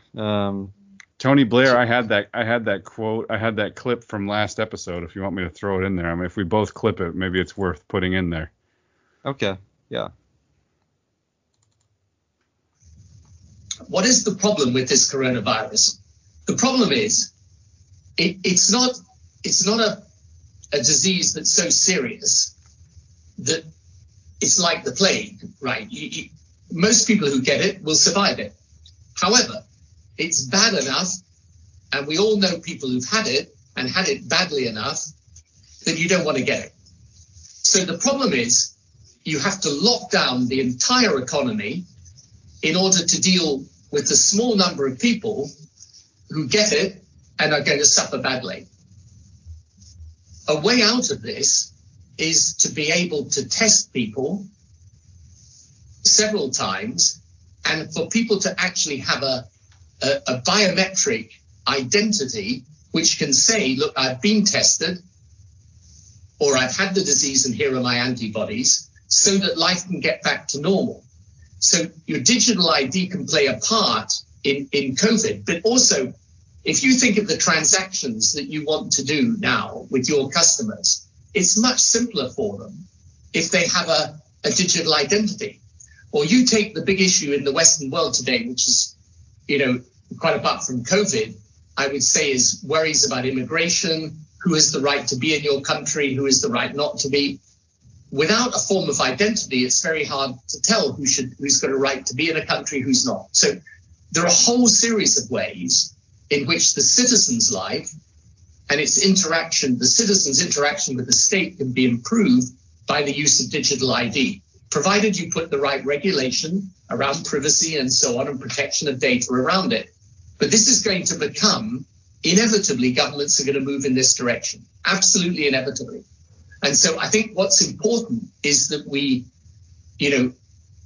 from the political side, wake up to the potential of technology and engage with the change makers, those inventing the technology, so that we understand it and can regulate it sensibly and not stupidly. We just got to chip everybody. That's really it. Just chip everyone. That'll make everyone's life so much better. We can't, have walls at a border or just stop people from coming into a country illegally. That's impossible. How else can you tell without a digital ID mark that the conspiracy theorists have been warning about for 30 years? Remember one of those America, people, Freedom to Fascism with Aaron Russo? Oh. The Rockefellers told him, one of the Rockefellers, I think it was Nick Rockefeller told him. Well, that was there is no Nick Rockefeller, but. Oh, so that was a what? Well, it was. I tend to believe that Aaron Russo was actually told that, so it was someone pretending to be a Rockefeller, or he just changed the first name, maybe, I don't know. But anyway, it was a good story. But the story was the goal is to chip everybody. Yeah.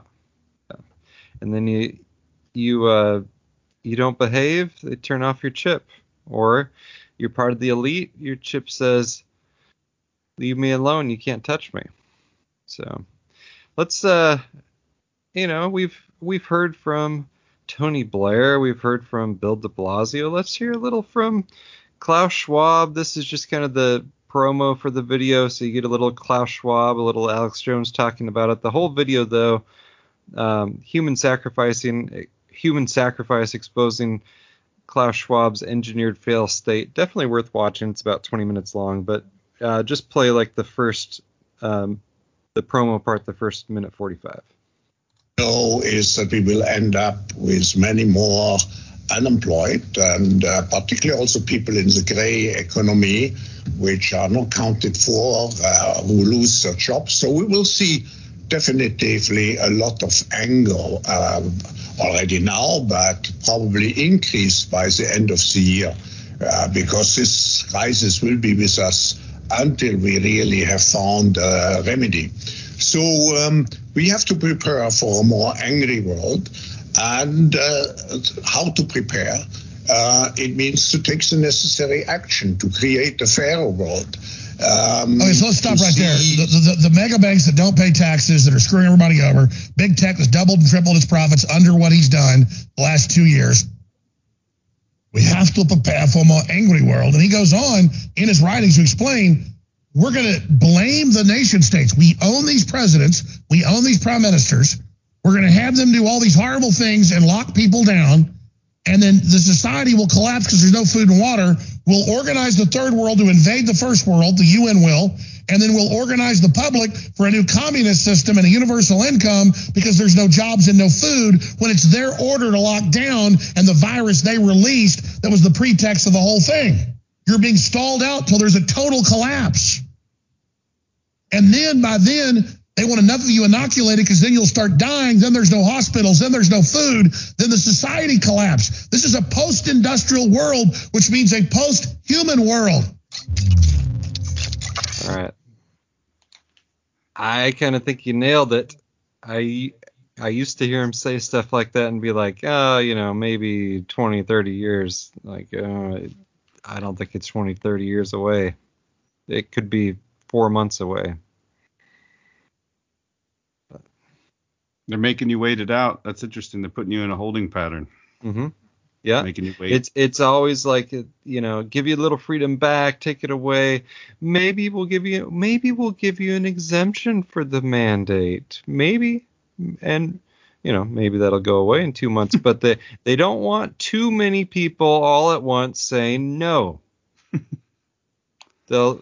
Which we're getting. I mean, there's protests around the world. Right. So they'll probably back off a little bit temporarily, but we either keep pushing forward or it's just going to get. You a Star Wars guy? You seem like a guy who would not be into Star Wars. No, not at all. Not at all. Yeah, it's unfortunate, but I'm not a huge fan myself, but I am. I've seen most of them, but there's a great scene in one of the originals, like the old school one. Boba Fett has kidnapped Han Solo, brings him to Darth Vader, and he's expecting payment immediately. And I think the payment's going to come after he does something else. He turns to Darth Vader like, what the heck? He's like the only one who challenges Darth Vader in the entire show, right? Because they're kind of allies. Darth Vader's, the Empire has just paid him to go get Han Solo. Darth Vader just turns to him and he goes, I am altering the deal that we have made. Pray I don't alter it further. Oh, yes. I do remember that scene. Yeah. Which is the only moment of weakness that Darth Vader shows throughout most of the episodes until he comes in contact with his son. But it just always cracked me up. And that's essentially what they're saying to us now. I have altered the deal. Pray I don't alter it further. Yeah. And then, we just need to comply, man. We just need to comply. Just comply. Just comply. Just comply. Just comply. In the rest of that video, there is Alex does a great job, and this used to be like his major theme, that the politicians are puppets, they're playing both sides off against each other, what have you, and then he kind of went all in on Trump, and we'll play one more clip to show where that stands. But the idea that there is a power above the politicians, and I would say there's powers above the Klaus Schwabs of the world too. There's a spiritual element to it, and everyone, every conspiracy whistleblower that comes out of the Freemasons or the Illuminati or what have you, they always are told growing up that their group is in charge. Like, you are part of the special group that's at the top of the pyramid, and they never are. Right. But that's part of the deception. And all these politicians are told, Gavin Newsom was told, like, hey, play ball and you're going to be president of the United States one day. He's about to get recalled. It's governor of California. So it's no one is more deceived than the deceivers. But let's play. You referenced the Alabama speech. Let's hear Alex Jones talking about Trump's speech in Alabama. For you on this when we come back. But first, let's take President Trump, who I believe is a good person and who I really care about, who I want to see get a lot of good Republicans elected in the midterms, and who I would love to see run again. We got to take him to the woodshed, though, because he came out last week on Fox and Friends and said, I really am suspicious of this booster shot. If this supposedly works so well, why do I need a booster shot? Because you got lied to, Trump. It didn't have 98% efficacy. We knew day one it wouldn't work, period. It's a fraud. It'll create mutants. You got chumped. You got signed on to a fraud to restart the economy. I understand why you did it. You believe in science. Except these are bad actors, sir. You believed America could produce a good vaccine. Of course they could have. They didn't want to. They didn't create a vaccine. They created a Frankenstein. And now they've got you signed up to it. Now the left's saying you better get out there and push it, and you are. CNN comes out and says, you need to see Trump come out. Trump will take the shots. And within weeks of them saying it over and over again, CNN snaps their fingers. Jeff Zucker snaps his fingers and Trump clicks his heels and hops up there at attention and says, how high do you want me to jump, boss? There's Trump in Alabama yesterday. I believe totally in your freedoms. I do. You got to do what you have to do. But I recommend take the vaccines. I did it. It's good. Take the vaccines. But you got, no, that's okay. That's all right. You got your freedoms. But I happen to take the vaccine. If it doesn't work, you'll be the first to know, okay? I'll call up Alabama and say, hey, you know what? But it is working.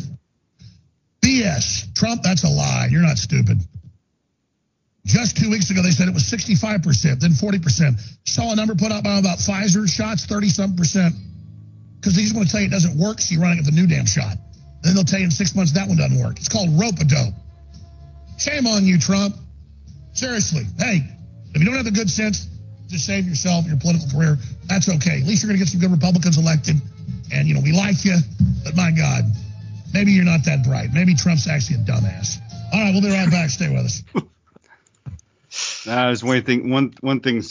He's many things, but dumb isn't one of them, I don't think. No, but do you think there was a little bit of Alex Jones deliberately poking Trump in the chest there? Like, oh, CNN says jump, Zucker says jump, Trump says how high.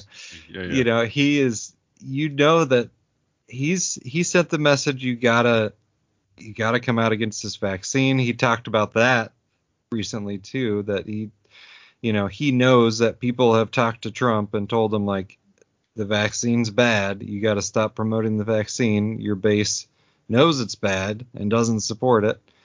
And then this happened after. And separately, people's were saying this was more of a normal, like, old school Trump speech, and then with that little tiny part thrown in.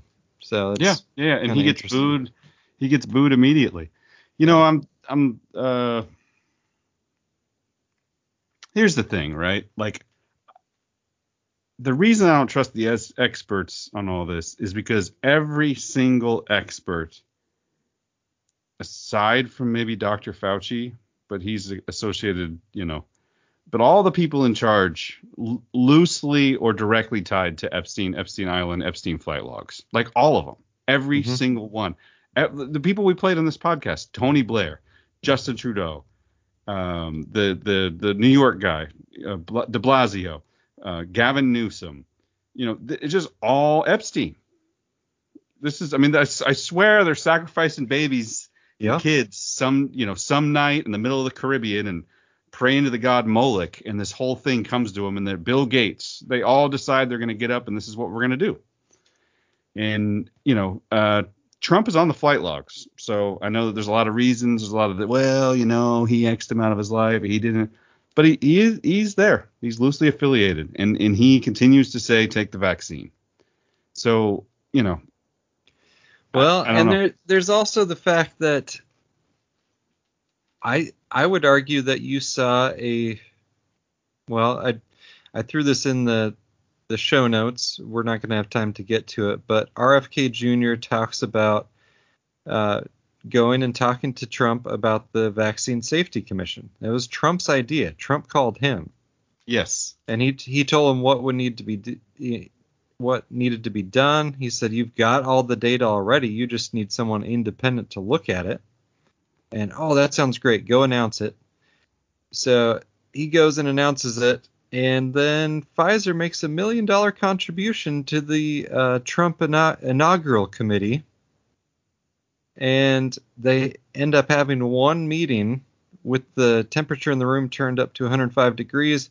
And they still are fighting through that. And then someone comes in and tells them to shut it down, that there's no more commission, no more safety committee. So they end up having one meeting, as in RFK and he was supposed to be the head of. No, he met with Trump. One meeting as far as of the vaccine safety deal. Got it. Yeah. Yeah. So, well, let's thank some people. Sure. Because we got the $1 million check from Pfizer and we said no thanks. We've got our supporters. We don't need Big Pharma's money. Who needs Pfizer when you got Danny? Who needs Pfizer when you got Danny? That's right. Danny the idiot. He's our Pfizer. That's right.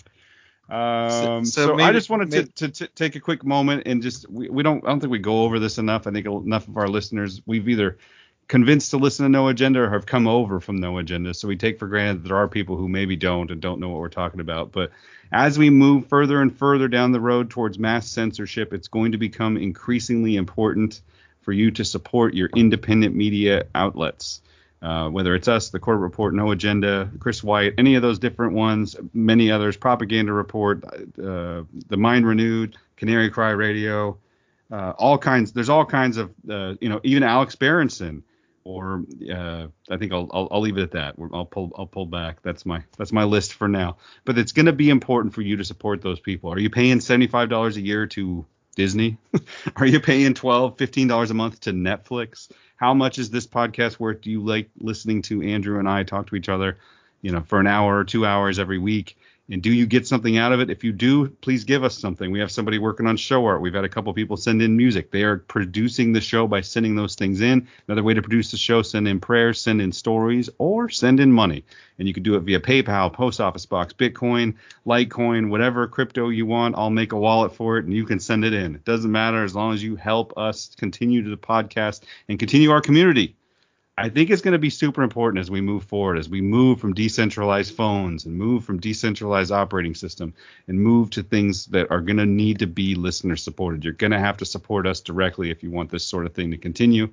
And hopefully I don't end up working some crazy amount of hours and then get too busy and can't keep doing the show, which is what happened the last couple of times, plus family, plus everything else. But I'm pretty committed to this time around because I'm just going to stand up and let the tyrants be tyrants. I'm going to stand firm on truth. And I think Plato said that never has there been a man less popular than the man who tells the truth. And we at Revelations Radio News have a firm non-vaccine mandate policy. That's true. Have you talked to the back office about that? You might starve to death if forced to rely on this podcast only, but you can starve to death without being injected. With an experimental substance that you're not into? Yeah. Okay, fair enough. So please, please, please, please, please donate to the show. Send us your time, talent, or treasure, just like they say on No Agenda. But, send us a little bit of money. It helps us keep the show going. Send us some prayers. Send us some stories. All those things keep the show going. We need to build up this community and enjoy each other and be kind of salt and light to each other. So encourage each other so that we can actually have, and realize there are many, many, many people out there who still feel the same as we do.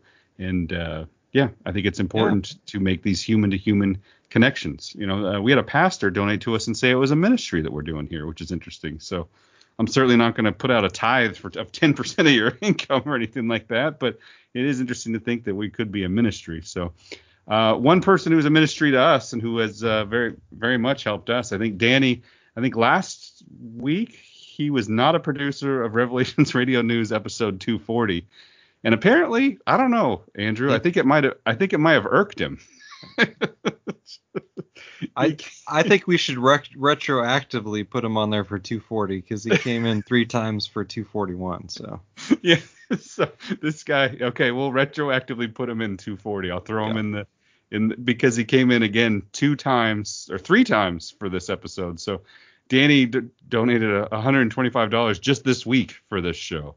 Yeah, so he brings his total all the way up to $600. I sent him an email and I said, hey man, when you hit 1,000, what do you want us to call you? I don't know if we can steal the Knights and Dames thing. And no, we're not doing Knights and Dames. And well, there you go. That's official meeting concluded because he got back to me and said, man, I'm not very he said I'm not very creative on that stuff. Maybe just do the Knights and Dames thing.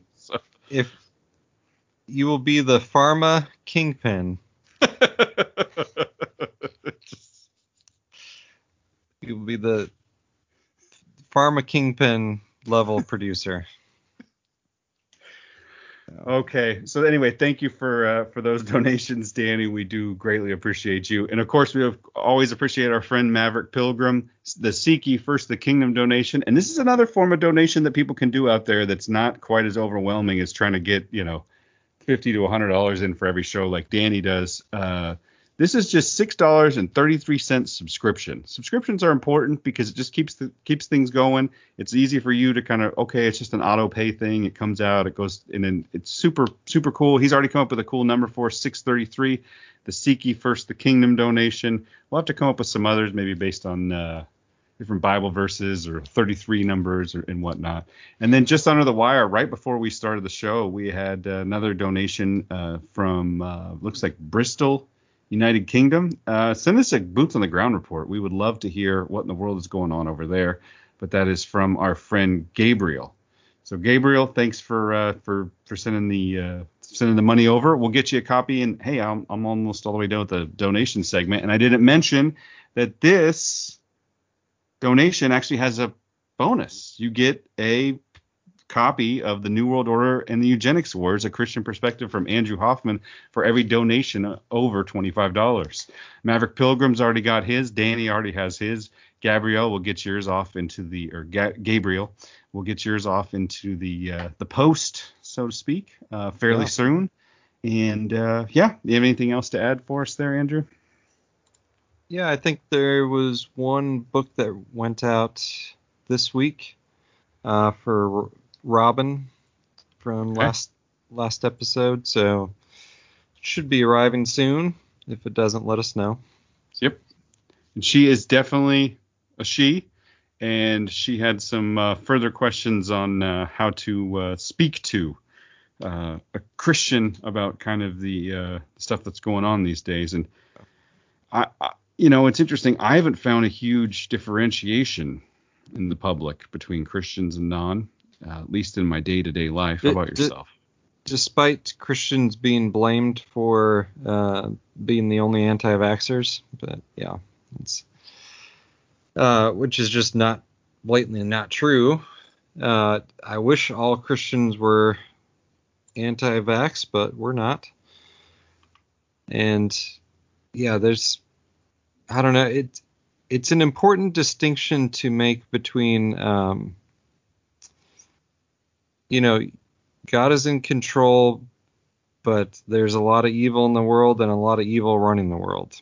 So I think sometimes Christians tend to just want to look at the K-Love version of the universe and not look at what's actually happening and how easy it is to be deceived. So I think being one thing that Will usually puts in his videos, the truth is discoverable. Are you humble enough to admit that you were wrong about something and to find out what's actually going on? So, and like we talked about last week, maybe it's not a real triggering emotional issue that you start with. Maybe, I don't know, talk about organic food, glyphosate, something that they might have heard something about, but it's, this is actually worse than you know about if you just are paying attention to mainstream media. Sure. I like it. It's a good good tip. I just wanted to make sure, scan her last There's email. some great emails there. You were replying to them, but sharing them with me, and there were some good emails. And about that, I do apologize to everybody. Ever since I went on vacation and came back, there was kind of a bunch of emails from the listeners, and they kind of stacked up on me. And as you know, I work crazy hours, and I didn't get to them, and I apologize for that it took so long to get done. So anyway, I'll try and return all those emails in the next day or so, and I'll CC Andrew on them all and get that sort of stuff done. Thank you again, everybody, for donating and sending in your emails, and just continue to support the show in any way that you can, including just even flat out praying for us. Always important. Yep. I got a couple kind of quick random things to wrap it up, or are you done? That sounds good. Let's do it. Okay. Let's play the 1 minute recap of Ruby Ridge from Lady Greta Pumpernickel. Might not be her real name. Episode of A Bear Die, we remember Ruby Ridge. August 21st, about 30 years ago, Randy Weaver's family was murdered by various members of the Alphabet Soup. If you forgot why, or maybe never knew because for some reason these stories aren't taught in school, allow me to remind you. He was hired by federal agents and then conned into cutting a shotgun 1/4 of an inch shorter than the legal length. Initially, he said no. Then they came back with a different shotgun with a shorter stock and said, cut it. And he said, okay. And they said, gotcha, be our spy for the Aryan Nation, which he wasn't a part of, or you're going to jail. Shocker, he said no. Alphabet Soup said, self-righteous bitch, we're going to spend $1.5 years, $3 million to plan a raid of your single-family home. We're also going to shoot your dog and your son in the back and your unarmed wife in the head while she's holding your baby. Now, you might be asking, what was he found guilty of? Was it murder? Illegal arms dealing? Conspiracy? Nope. The only charge he was found guilty of was failure to appear in court. In conclusion, the federal government will most definitely rally their time, their money, and their lack of evidence and still show up and shoot your family and kill your dog. Because the default nature of the state is violence. And they have a monopoly over it. So you better just comply, right? That is hilarious, but also very dark, obviously, the Ruby Ridge part. And I was in a conversation at work with a bunch of guys, and they were just talking about the government always wins, just comply. And I think that's becoming a more and more of a popular kind of thought process. Well, the difference is the government always wins over I would say the individual. Well, I don't even know if I want to say always wins. Yeah. But Waco, Ruby Ridge, but these are kind of isolated. If you comply, it's not Waco, Ruby Ridge level. It's, I don't know, Stalinist Russia level, where you've got 30, 40 million people starved to death, tortured to death, imprisoned, put in work camps. That's what you end up with if you comply. So, yes, it is uncomfortable not to comply. And yes, bad things might happen to you for failing to comply. But it will be much, much, much, much worse if you just say, oh, okay, I'll get the shot. I'll accept the mandate. I'll do what they tell me. Yeah, it does not get better. It does not go away. It only gets worse. So, right. Afghanistan, have you looked into this more? I'm still pretty comfortable with my original assessment. Okay.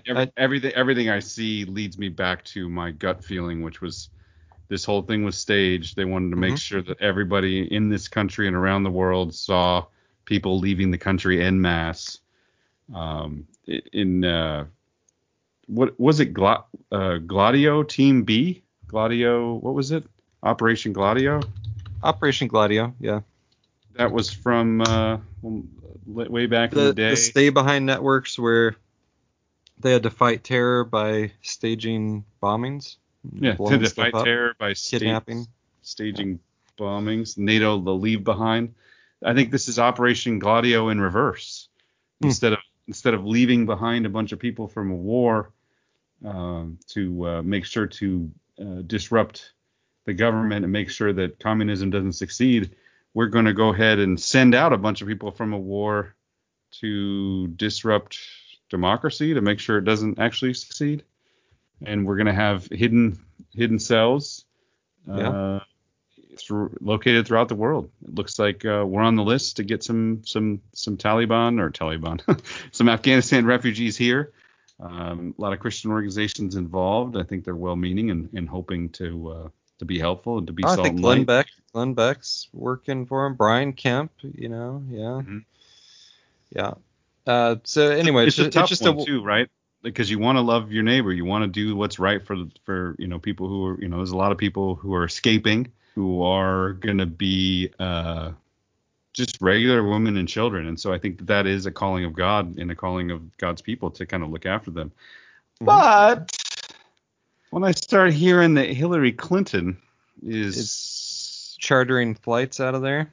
Flights. Oh, I shouldn't even mention it, but Hillary Clinton's been chartering her own flights to get some of the women and children out. Baloney. She may be trying to get children out for something else, but she's also probably chartering terrorists right out of there. Yeah, you know what else? Who else is offering charter flights out of Afghanistan for $6,500 a head? Blackwater. Eric Prince, yeah. Yep. So, the good old, that's an old school RRN going back to the contractors. They're still around. Contractors still around. Yeah. So anyway, this just a 1-minute Laura Logan clip that points out something that I think is important to keep in mind. Well, we should be destroying all of it, and to include the biometric data. You can't do that from the airport. You can't do that from the airport. You're exactly right. We should be destroying it. But you can do it from the skies. Use it and the biometric data. Go ahead, Laura. Go.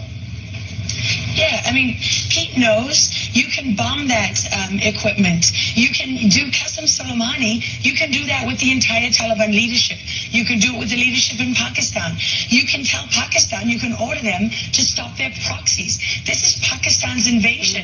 They are a U.S. ally. Use the power that you have. Qatar, another U.S. ally that's funding this invasion. There are so many things that we can do. And Biden is responsible for sure. And he will be held accountable. You can already see the knives are out. He's going to fall on his sword. But what everyone is also neglecting to address is that this is a government of we, the people.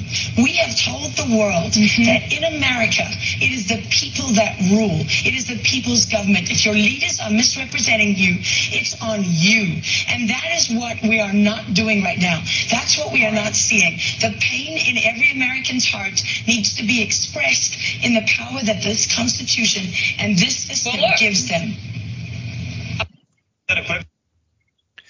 So I think she's right that it's a Pakistan invasion. Oh, absolutely. And she's also right that this could be stopped at any moment. This is being allowed to happen. You've talked about it as well. It was to show that the chaos, which some of those images weren't even real. Some of those, there's still fake news coming out of Afghanistan, or not even coming out of Afghanistan. That's part of what the fakery is. But to justify, I think, yes, the immigration. If you've got some terrorists that you've been funding and using in Afghanistan for the last 20 years and you want to move them somewhere else on the chessboard, this is a good time to do it. I definitely think that's part of it. And then Afghanistan itself is very important from a geopolitical perspective. So this is kind of the CIA / ISI / Pakistan / CCP takeover in Afghanistan. So. Well, and here's something, if I had more time on my hands, I could do a great analysis of this. But here's something I'll throw the link to the show notes to the Wikipedia page. But this is something that everybody should kind of maybe do their own research on or look into, or maybe Andrew and I can look into it more. But what you want to look for is lapis lazuli corridor. Have you heard of this? Is that how you get from Pakistan into Afghanistan? No, the lapis lazuli corridor starts in Afghanistan and then goes through Turkmenistan, across the Caspian Sea, into Azerbaijan, Georgia, into Turkey. Is it a pipeline? It is not a pipeline. This is a truck line, a shipping line. Okay. The lapis lazuli route transport and transit agreement was initiated by the Afghan foreign minister and economic cooperation minister between Europe and Asia. In doing so, the initiative seeks to support infrastructure and proceedings, including for road, rail, and sea, increase exports and expand the economic opportunity of citizens in benefiting from this new transport corridor.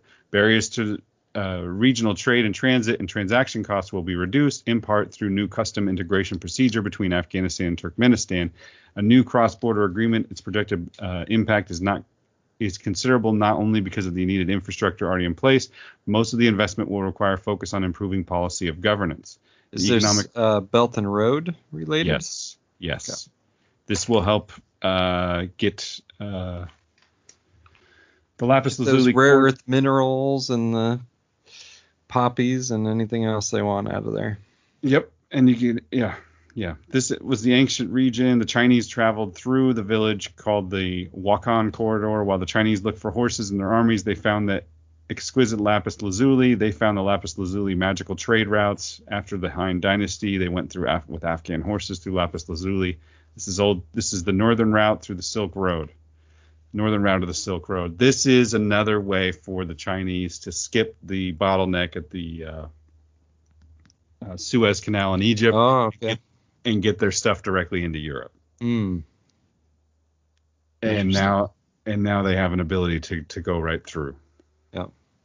I don't know enough. I know enough. I was doing a little bit of research, and the Lapis Lazuli project will advance the geopolitical aspirations of the member countries.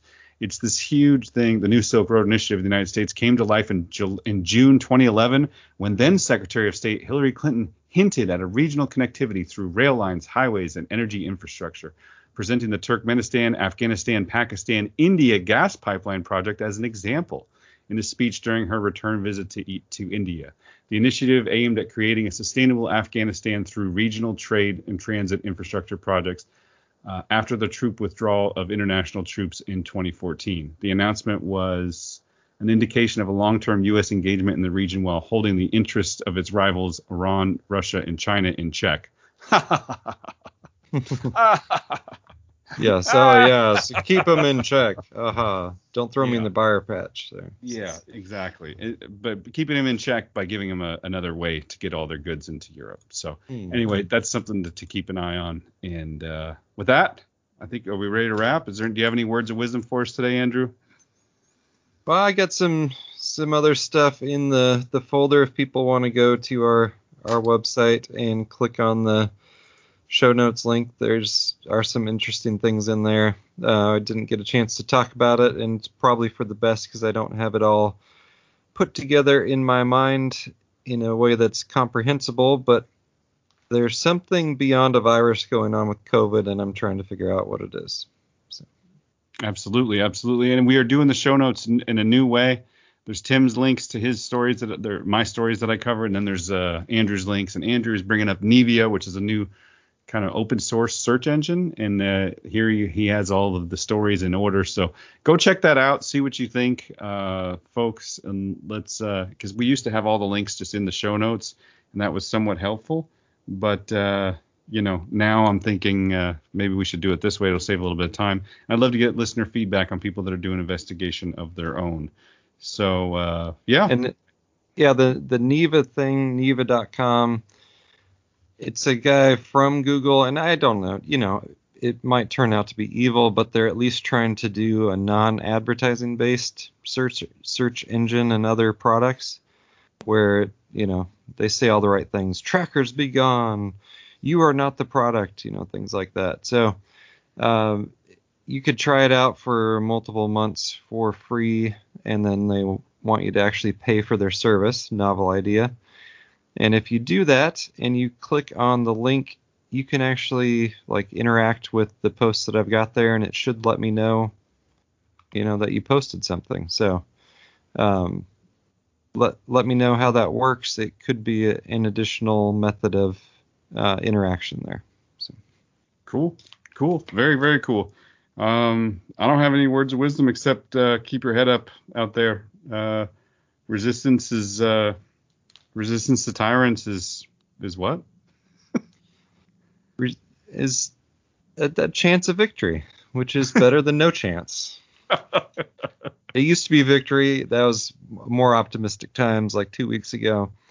Now, it's I don't know how theologically true it is, but I believe the statement was resistance to tyrants is obedience to God. So. I think that was some of the early founders of this country, which may come as a surprise to a lot of people. They may have been referencing Lucifer in some sort of Gnostic deal, but we're talking about the actual God. So. That's right. Thank you guys for tuning in. If you want to support us, go to revelationsradionews.com. Check on the links that we have there. Click on the contact tab to send us any emails you want to send. Click on the support tab to send any donations that you want to send. And until next week, hopefully we'll get some prayers, and we'll be back then. Thanks, everybody. A copy of this podcast, as well as links to each story covered, are available at revelationsradionews.com. To contact Andrew and Tim or to support Revelations Radio News, please visit revelationsradionews.com and click on the Contact tab or Support tab. Please check out the other podcasts at revelationsradionetwork.com, and thank you for your support of this podcast.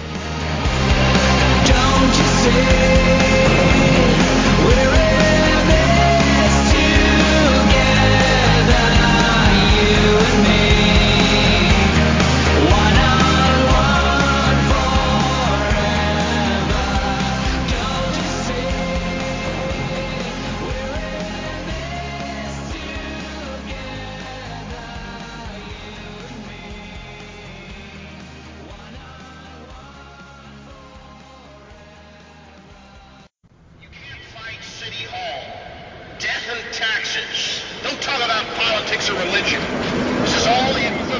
Of enemy propaganda rolling across the picket line. Lay down, GI, lay down, GI. We saw it all through the 20th century. And now in the 21st century, it's time to stand up and realize that we should not allow ourselves to be crammed into this rat maze. We should not submit to dehumanization. I don't know about you, but I'm concerned with what's happening in this world.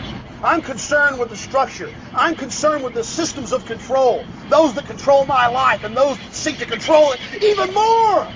I want freedom. That's what I want, and that's what you should want. It's up to each and every one of us to turn loose of just some of the greed, the hatred, the envy, and yes, the insecurities, because that is the central mode of control. Make us feel pathetic, small, so we'll willingly give up our sovereignty, our liberty, our destiny. We have got to realize that we're being conditioned on a mass scale. Start challenging this corporate slave state. The 21st century is going to be a new century. Not the century of slavery, not the century of lies and issues of no significance and classism and statism and all the rest of the modes of control. It's going to be the age of humankind standing up for something pure and something right. What a bunch of garbage, liberal, Democrat, conservative, Republican. It's all there to control you. Two sides of the same coin. Two management teams bidding for control, the CEO job of Slavery Incorporated. The truth is out there in front of you, but they lay out this buffet of lies. I'm sick of it, and I'm not going to take a bite out of it. Do you got me? Resistance is not futile. We're going to win this thing. Humankind is too good. We're not a bunch of underachievers. We're going to stand up, and we're going to be human beings. We're going to get fired up about the real things, the things that matter, creativity, and the dynamic human spirit that refuses to submit. Well, that's it. That's all I got to say. It's in your court.